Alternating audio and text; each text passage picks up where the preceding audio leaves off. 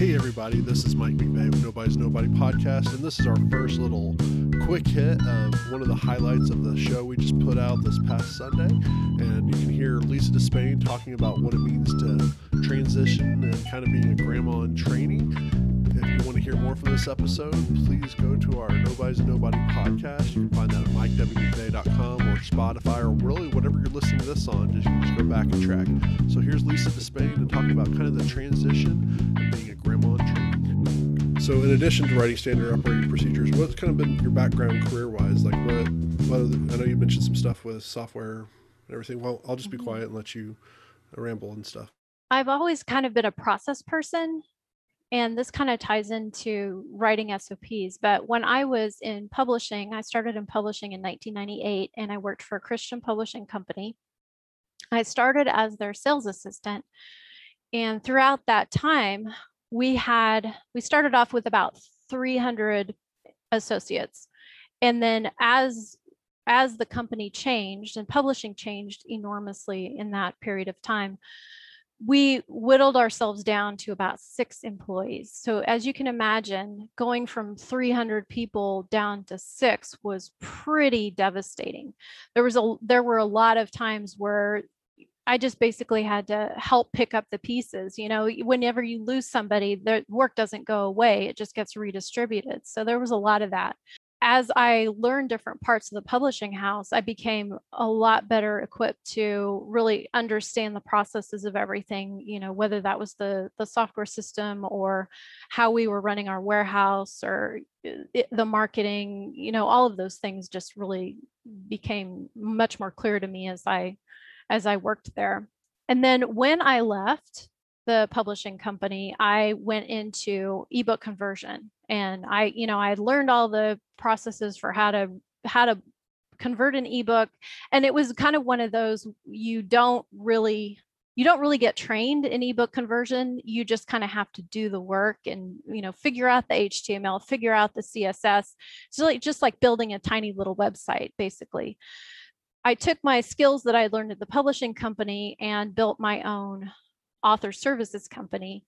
Then I was doing the ebook conversion. Then I started doing book layout and design, then cover design, then uploading files to the outlets, and, you know, really just helping authors with everything they needed once the book was ready to go into production.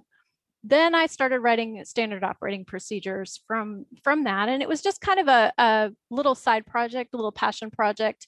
It was just really to get to know different things and understand processes that people were doing in their own businesses. It was more of an educational thing for me than anything else. And I just happened to get paid for it. So that was nice too. Yeah, very cool. Did you always find that you were kind of a creative person when you were younger and growing up, or is it just something that creativity came as you became more and more comfortable with the publishing industry and the various aspects of that?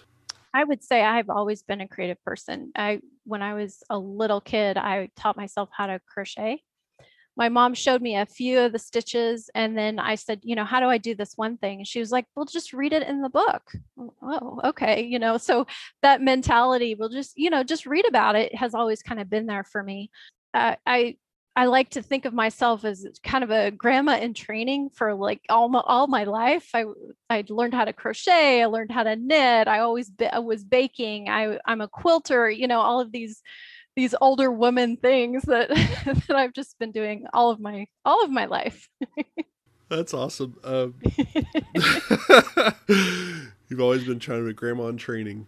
And of course, I even after our earlier conversation, the first thing you're talking about is looking in a book to see how to do it. And so it's kind of funny how this all comes back again, you know, a couple years later, you know, as a kid and then now as an adult and stuff. And so you've had a couple different businesses, it sounds like, of where you've helped people work on various aspects of publishing that were your own private businesses. Is that correct?